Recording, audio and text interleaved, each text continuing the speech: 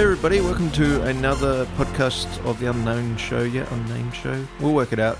We'll figure something out, yeah. Yeah, cool. We're sort of recording a few back-to-back at the moment because we're at different ends of the state. So, last time we talked about us and Yep. sort of drifted off topic a bit, and we sort of started talking about film and analog. Yep. I consider myself still very much a newbie in this area. Oh, I do too. But it's interesting because I bought an old medium format machine off you, a Mamiya 645, and you've gone through a couple of different iterations. Yeah, I kind of missed that camera. I've had a few and sort of been honing what I enjoy, and I got to say I did enjoy that. That was a nice camera, and if I was shooting film the way I was shooting it then and to the amount, that I'd probably be looking at another one of those. Yeah. There's something about them. They're bang for buck, really, really good. I suppose the thing is that like a lot of older people learnt their craft on film. Yeah. And I certainly missed that by a very, very big country mile coming in. But I've gone back to it predominantly because I really wanted to take away safety nets. Yeah, and it does. Like it's pretty easy. You take a rubbish photo to hit the trash can on a digital, and it's gone forever, and no one needs to know that ever happened. Yeah, and it costs you nothing. Except for like a little bit of battery life.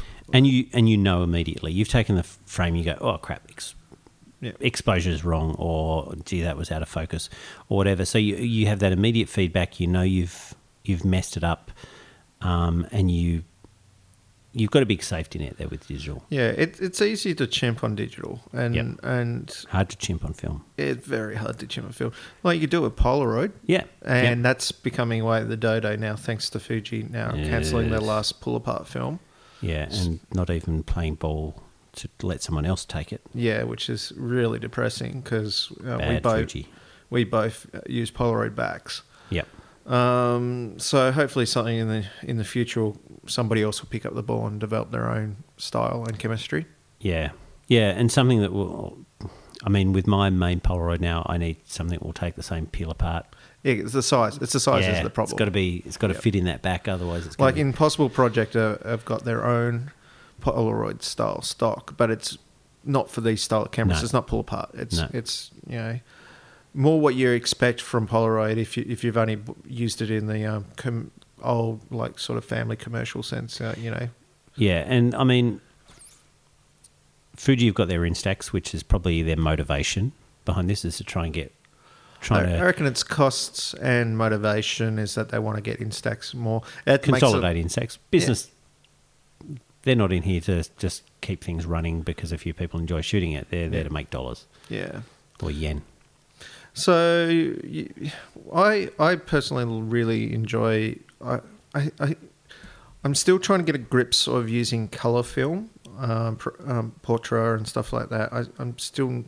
Like the Velvia, you gave me an ISO 50 Velvia, and I love the saturation in that, but I've got to find the right thing to shoot. But and that's a hard one because it's 50 as well. It's 50. It's hard. Because you're looking at a Windows wallpaper basically. That's what you want. So, a big green paddock with a blue sky. Yeah, but I'm really enjoying. This is sort of the funny thing, like if you get into photography, particularly in this digital age, and you start really reading into it, it's like low ISO, like we want the images, the least amount of noise as possible and everything to that nature. And admittedly, that's a good place to start. Yeah. But as I've discovered over a period of time, even with my digital work, I've become more of a person who will actually add noise to my work. Yeah.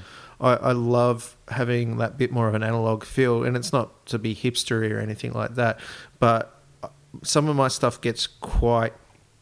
my studio work particularly, I put a lot of gradients in that, and you need to break it up and to give it a bit more of a feel, and a bit more texture, I add that bit of digital noise into it. Yeah. But that's actually transversely crossed over to my love of using more high-speed 400 ISO and above film in the black and white, because it makes it fascinating to see what that grain brings out and what it removes in the image. Yep.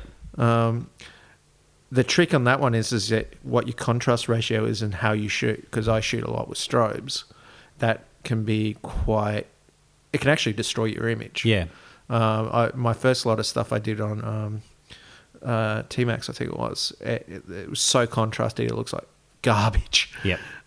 So that's my experience. I want to learn how to. It was me trying to push myself to remove myself from chimping altogether, which I'm pretty good at doing anyway. But having that bit of unknown, have I done this right or wrong? The catch on my learning is that I had to, even though it's a 645, which is more like a DSLR than anything else, it really put me on the back foot, because I'm still having to remember, f2.8 on a medium format is a bit more shallow than I should really think about and stuff like that. So it does put you in a different brain set. And sync speed screwed me up significantly on the first one. Yeah. It's 1/25th, and even though I was using Pocket Wizards, but the TTL ones, which are for Canon, and they'd work flawlessly with the speed lights, but if it was going into a studio strobe, because it was doing a pre-flash, it'd screw my sync up. Yep. Totally. Yeah, I mean, it's an older system as well, so nothing sort of doesn't want to play ball quite as well. Yeah, I think it's that whole tinkering thing as well. Like, if you're going back into the analog stuff, there's, Leica and that still make these cameras, film back cameras, but there's not a huge amount of stuff out there anymore, which is new. Yeah.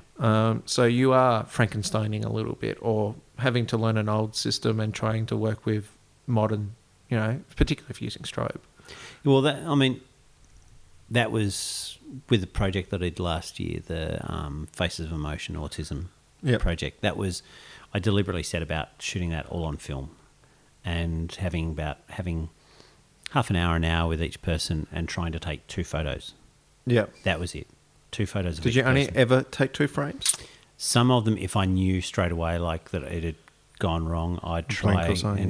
Well, not so much a blink. Like, there are a few people blinking, but if someone moved out of frame because they were talking to me, because I was shooting just like head and shoulders, and straight on. So you're just casually talking to them, just and having a having your hand on the trigger, just ready for that moment. Yep, cable release in my hand, so that as soon as I saw something, the emotion that conveyed what they were talking about, I could get the photo. Yep. And that was a scary thing, and that's why I started shooting Polaroid again. So it was with the Mamiya RZ67 that I was shooting. I got my Polaroid back for that, and because I wanted to hone my skills with that camera before I shot these, and I needed to get the formula and the recipe down pat. Yep. And I didn't want to have to wait around for weeks and weeks for labs to develop. And so the actual whole project was shot on Polaroid? The whole project was shot on film, black and white, T-Max 100. Yep. But I used Fuji FP100C pack film Polaroids to test my lighting, to get everything right. So that was your chimp? That was my chimp, but it was one chimp for 3 months of shooting. Yep. So basically a session in the studio, controlled environment, got everything right, got the lighting right, knew that what I got on that Polaroid was going to be a black and white version on the film when I shot it, and then that was the end of Polaroid for that project. I didn't shoot a Polaroid each session. Yeah, because once you got the lighting in the same spots, you got your recipe. Everything was measured out, so it was identical every time. Yep. Which was interesting then, because any discrepancies came down to the lab and development. So, and I did notice there's a shift in like tones and in probably different people and different chemicals. Yeah, because it was age of the chemicals. Yeah, 3-month process of shooting it, sending a roll off every couple of rolls every week. Yep. So you're going to get different people at the lab doing it. I also find the scanner, like whoever's developing, and they're also usually obviously now scanning for you. The different setups that they have in those scanners, different contrast, different thing. I don't know, like if they're, I don't think like the good labs wouldn't put them on automatic, but there is a technician sitting there doing it, and they've got to make the decisions on Yeah. is that contrast right, is that depth right, and all that Exactly. sort of stuff. So, yeah, and it also depends if you might get one guy goes in, especially labs like some of them might have a Fuji Frontier and a Noritsu scanner, Yep. and they give very different results. And one guy might like using the Frontier, the other one might decide, and you don't know whether they've used the Frontier. You can ask for it, Yep. but sometimes you sort of wonder whether this doesn't look the same. Yeah, Did it's it- kind of out of your control. I found Yeah. that because the big thing for me is I was getting the labs. Well, the lab I was using, which you were using as well, I think for this project, they would only send back JPEGs Yep. and stuff, and I really wanted something Yeah, with more than TIFFs and 8 stuff bit. like that, yeah. I wanted 16-bit, like particularly for the color stuff, but even for the black and white, so I could get those gradients right. And it was it's nowhere near like a Fuji Frontier or anything, but I got a scanner there so I can actually look and see Yep. if there's anything on that negative that I want to bring out again. Yeah, I've got a similar. I've got the Epson V600. Yeah. It's mine, I think, or it might be a 700. Haven't used it much lately, but I mean, you can jump in and you can get the some of the like the Imicon Flex Type and things like that, Yep. which will scan at very similar resolutions to the Frontiers and so on. But again, you're going to pay $2,000 or $3,000 for a scanner. Yep. And then they also run on like Windows 97 or something like that, because they're ancient technology. Because no one really wants them anymore. So you've got to. I'm not that passionate about shooting film that I want to jump that far down the rabbit hole. I'm happy letting a lab deal with my stuff. I have considered setting up a light box with a macro lens. Yeah. Well, I've seen some really impressive stuff done with that, like done right. It can be fantastic. So, Yeah. but I mean, I might get in and develop some own black and white, but at the moment, I just don't have the time or the space. Yeah, the space and the time is the big thing. I've been playing around with large format with Yep. my friend Dave, and I've only done one stint in the lab developing the medium format where a friend showed me how to do it, and I was absolutely garbage. Yeah. I can't Fred film on those spools yet. It just does my head in. But the so we were doing we did a session when he first got the camera here in this studio, straight onto film, and that came out all right. You know, I set up the lighting and that because he doesn't know Yep. the lighting that well, and that, so that was the reason.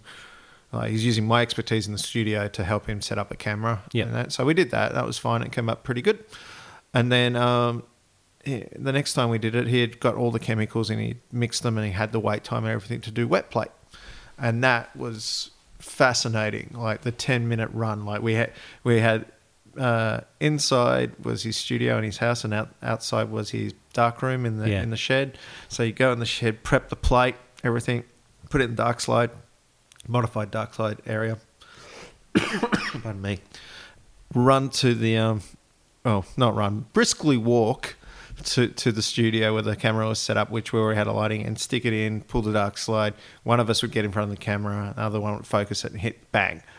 Put it back together, go back to the thing and develop it. And it was like, this would drive me up the wall if I was doing it every day.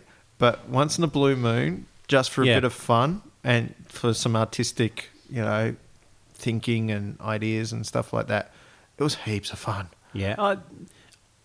Like I said, I was saying before about the new 55. Like that's something I want to try. Because with Polaroid, with Fuji killing the pull apart. The pull apart, that means my beautiful Polaroid beast is going to become a Which desk you've only ornament. had recently. I know. I got it when I got back from Thailand last year, and I've had a lot of fun with it. I've enjoyed the photos out of that more than anything because it's filling a full pull apart frame. That's the thing for me. Like the 645, the pull apart frame is like just under a third, I think, of the actual image, and it sucks. I look at all that black area and go, "What could have been there?" Yeah. So I love doing this, and I love doing it when I do studio shooting. Like if I'm playing in the studio for my own benefit, or if like doing the same sort of stuff that you and I both do, like model portfolio sort of things. Yep. I love sort of breaking out the Polaroid to take some photos. It's something different, and it's slow. It's also really good for slowing everything down. And Yeah, that's a great thing. I try to use film a little bit every model shoot and stuff I do and fashion shoot. I'm going to be a lot more careful about how I use my pull apart because I only got a few packs left. But before I was actually shooting a couple of frames, not for lighting tests or anything like that, purely so I could actually give the model a physical object. I do that. I always shoot a couple, so I've got one to give them, one for yourself, and one for my sort of reference for that model, sort of, so I can go back if I'm going to shoot with them again. I can look through some stuff, and I like looking at physical prints. Yeah, so I've become that as well. Yeah. I don't own a printer per se. Like I've got a little selfie for home for my little girl and stuff to get family stuff, but oh man, tickling my throat. Sorry. But that joy of handing over a Polaroid. And the thing is that I've seen a lot of people now using just the Instastax stuff, but it doesn't have the same look, gravitas or anything like that, I find. It's funny, I've got the little Instax mini printer. Yep. So that talks to my Fuji camera. So I can just take a photo on the Fuji camera, press send to Instax, and it spits out the thing. But something gets lost in the translation there, and they never look as good. My girls have got the Instax cameras. Yep. And those photos look better than the ones being shot on my DSLR, mirrorless. Yep. That are going through there. So there's something in the communication there. The software, the way it crushes it a little bit. Whereas adding contrast and things. Yeah, and because I think it's also the printer, the way it's actually exposing, using its little LEDs inside to expose the film, versus the Instax is still working on an optical process in the actual cameras. So yeah, it's a lot of because I've been shooting more and more in Melbourne and places with models and agencies and stuff like that. But a lot of the makeup artists will bring their own now. Yep. Just because a lot of them will always take a picture, or they'll do the right thing and ask the model, "Is it okay if I take a picture of you for my?" Just so I got a reference. And they sometimes put them on Facebook or whatever, on their Instagram. But they're also now, I think for them, it's part of the process of having fun and being part of it, is that they'll whip out their Instax and then they'll take a picture of the model and that and have a bit of fun. And I know some people get a bit snippy about, other people bringing cameras out on shoots, but like, I don't see the issue with this. This is actually kind of fun. No, it's a different thing. Yeah, it's a different thing. If they're standing over your shoulder shooting, trying to get your stuff, that you're putting the effort into directing and lighting and so on, that's a different thing. But if they're just there taking some photos for fun, to be part of it all, and to sort of BTS for me, behind the scenes. So yeah, and I love that, and I'm happy for like agencies to do that when I'm shooting for them and stuff like that. I'm happy for them to get some photos to stick on their social media and to use for their own fun. It's something I've discovered a lot more now, and it's sort of an unwritten rule, but it's becoming, I think, more written. Sorry. That's right. Modelling agencies are asking their girls and guys to actually take behind the scene photos. Yep. Because they want to be able to push them out on their social media networks. Another podcast I listened to, Candid Frame, which is a really good interview one, and there was an interview with an agency and a photographer that does a lot of agency stuff, and they were talking about how some of the models are even being selected on how many followers they have, so they can get that happens a lot. Traction. Yeah, but there lies an issue with that as well, is that a model who has like 100k followers may not be the right model for the jobs. No. But they're getting them because of traction. Well, photographers as well, like was it Burberry and...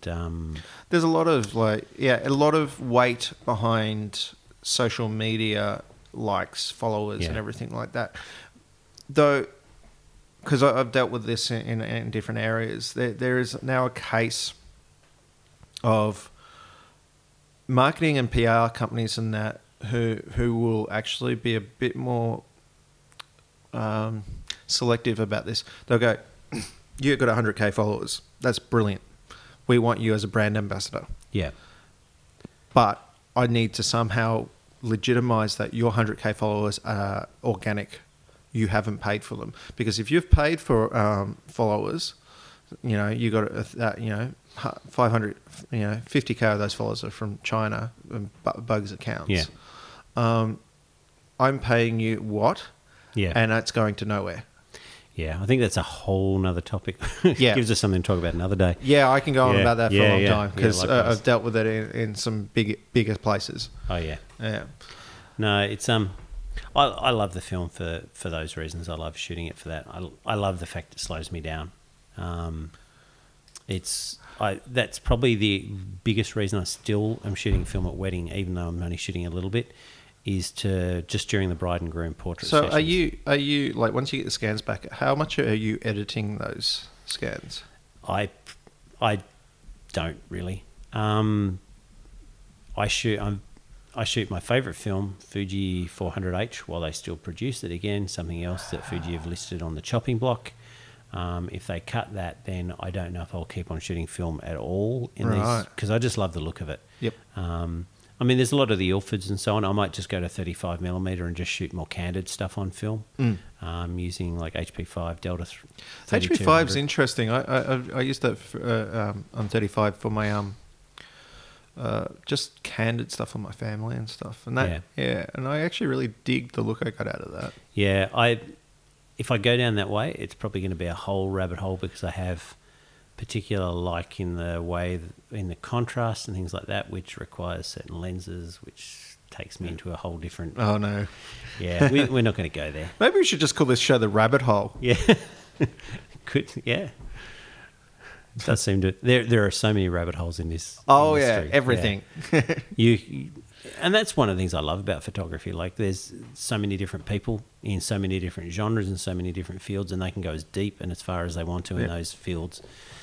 And you never run out of room to grow and experience. Well, it's and a learn. creative art. Yeah. So, like, there's only boundaries when you put them in yourself. Yep. So the so yeah, you're not editing or very little. I think when I first got my first slot bat, I did do a bit of editing, but I've become more... I have this battle in myself about perfectionism and not. And the film I'm becoming... I actually published recently about 5 photos which have got completely massive problems in them technically, which are like sync issues and stuff like that. But I had to step back, and it took me like a year or whatever to look at these images again and go, actually, you're really cool because of those screw-ups. Well, you go back 20 years to when everyone was shooting film. You look at Rolling Stone magazine. You look at the photos that were going there and Annie Leibovitz stuff. Look at Joe McNally's stuff when they were shooting film. Yep. And there's stuff now that if they posted that online on social media without their names behind it, if someone anonymous posted those photos, they would get torn to shreds about the technicalities, about how there was like, it might be a mix of ambient and flash, and how there's a little bit of an outline around the person and this sort of stuff. Yeah, they blurred a bit or whatever. But who cares? Like, really? Like, I know we can get caught on that, and being aware of the technicalities, like you and I both are, and sort of picking yourself apart afterwards is one thing. But those things were just accepted. We're in a hopefully coming out of it, a time in this industry with digital perfection, where you've got to have every line, every eyelash has to be crisp, sharp, every detail, every pore, everything. The thing is, I actually kind of really love that look as well as this other look. Yeah, so it's the dichotomy in me. Like, what, and it has to come down to like the job in the end. Yeah, they have their place. Each, like for me as a wedding shooter, some of my favourite photos have been shot at really high ISO with a little bit of blur because I'm shooting at a really low shutter speed, because like a first dance, for example, where there's a beautiful spotlight coming down from the roof, but while it's bright to our eyes, you and I both know that like in that dark room, it's still just going to be a black hole. Yeah. And so the instinct is to grab the flash and make it bright. But then you lose the ambience, so you lose the emotion. Yeah, and you want to see that little bit of the people around as well. Obviously, you want to focus on whoever's there, but I've never... It didn't take me very long personally to get over the ISO thing, like the noise thing, particularly in digital with modern cameras. Yep. Shooting, as I said in the last podcast, shooting roller derby, dark holes all the time. Yep. Pardon me. The I people always go, oh, I need to shoot at 100 ISO, 200 tops. All right, bugger it, Yeah. bang it up to 6400. Yeah, absolutely. Probably some of that comes from people's misconceptions and this sort of almost the legacy of the CCD era where you could only, if you Go to shot 800, and you're really was pushing it. horrible. But the new CMOS sensors are hitting ISOs in the ridiculous numbers and still being more than acceptable. Oh yeah, So like my A7S is insane. yeah. So I mean, a bit of grain and for me a bit of blur. Like I was saying, this wedding photo before, beautiful light, just the light of the room, the ambient light was stunning to highlight the couple. Their faces are in focus, their bodies are blurred because they're moving. Yep. And Well, there's lots that of grain. captivates the motion and Yeah. what was happening at the time, so Yeah. that makes sense. I can guarantee though, and you put that in front of some pixel peepers and it's going to get Shredded. shredded. I don't care because Yeah. it's not there to sell anything. It's not a commercial image. It's an image about mood and emotion. Yeah. So it's got to be for the right reasons. Yeah, and I think that's where a lot of us get hung up, and it's always, you know, you look at other people's work and you always sort of try not to, or you can if you want, judge yourself against other people's work, and those technicalities do come up all the time, like, Yeah. oh, have I done the right thing and stuff like that. But I think this is a lesson I'm always constantly trying to push myself to learn, is to step back and go, is it right for what you Yeah. wanted to output? What's the intent? What is the intent? Well, partially what is the intent, because that means it's going somewhere for some reason. But artistically, is this satisfying your need? Like, that can go into intent as well. Yeah, of all- creative intent and emotion, what intent. you're wanting to convey. Exactly. So, like, I showed you a set of images I did in Melbourne, and they're all insanely coloured. Like, they're all purples and blues and stuff like that. They look totally alien. Yep. And they're not sharp for the most part and everything like that. And there's a lot of grain put They're in them. stunning though. But I look at it and go, if I was being technical, these are a piece of shit. Technicalities are easy to quantify. That's the thing about them. Yeah, that's it. Whereas- It makes it's an easy mark to look at. It's not subjective. It is it in this criteria? Is it sharp? Yes. Is there the grain right? Is the exposure, and you can look at your histogram, you can look at all the things and you can quantify whether it's technically correct. Yep. But if it's a creative piece, Yeah. then the technicalities are secondary to, well, to me, technicalities are secondary to what you're trying to convey and the mood you're trying to convey and feeling and emotion. Yeah, and I think that's thing, like, all young and old shooters, but very much, you know, new shooters have to, like, well, I'm sort of into year 2/4, Yep. so, and I'm only now sort of bringing likewise. myself to look at that. I'm the same sort of time frame as you, and that's the same. Yeah, I'm sort of stepping back a little bit from and letting go of Yeah. searching for the technically perfect photo. Yeah, I started hashtagging these images of letting, what was it? Letting go perfect. Yep. So, just so I'm like, these are good, and this is what I wanted. Like, and initially, some like the ones that the older stuff, especially this film stuff I'm putting out with all these issues, wasn't what I wanted at the first thing. But when I step back, I look at them and look at them in new light and go, there's actually substance here, and it doesn't have to be perfect, and that gives you rise for different ideas for creativity. Yeah, and the day you take a perfect photo, just step away, walk away from it, and the day that you think you've owned it and you've nailed it, I think it's that first look, sort of picking up, oh, what have I done wrong? But then being able to step back and go, but does it work? Yeah, and I think the one thing is that if you know what you've done wrong and you know how to correct it and you can actually do that, Yeah. then it doesn't matter, because you know the lesson. As long as you're not repeating those mistakes unintentionally, you're good. Like, if other mistakes crop in for whatever reason, but you actually add those mistakes in. I did that on purpose, actually. I've actually physically done mistakes now on purpose. Yep. So are they mistakes now? Or are they just a creative way of using the equipment? And because it's subjective, so it's up to you. exactly. Yeah. So, if you've got ideas, I suppose, I'd be interested to see what other people think of this, like whoever's listening, because this argument will go around in circles forever, and we're not really arguing; we're just talking about stuff. But I like, do you get caught up in the process of trying to be perfect? Like, I know that I've looked, and I still do. I look at where I want stuff to be, and I want to match their output. So therein lies my benchmark.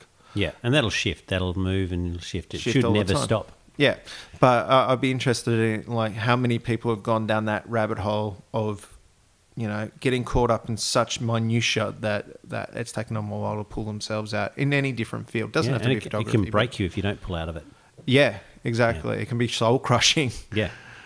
So, I was Bruce Moyle, and you can hit me up on Facebook under Joffrey Street Productions, or my website, same joffreystreetproductions.com, or Instagram, bmoyle. Yep. And I am Ed Jones, and you can find me at edjonesphotographer.com. That's sort of my personal stuff that I enjoy doing for fun and my sort of project work. Or you can find me at edjphotog, that's one word, on Instagram. Yeah, cool. Hopefully we hear from somebody at some point, someday. That'd be cool. One day. All right, guys. Have a good one. Yeah, see ya.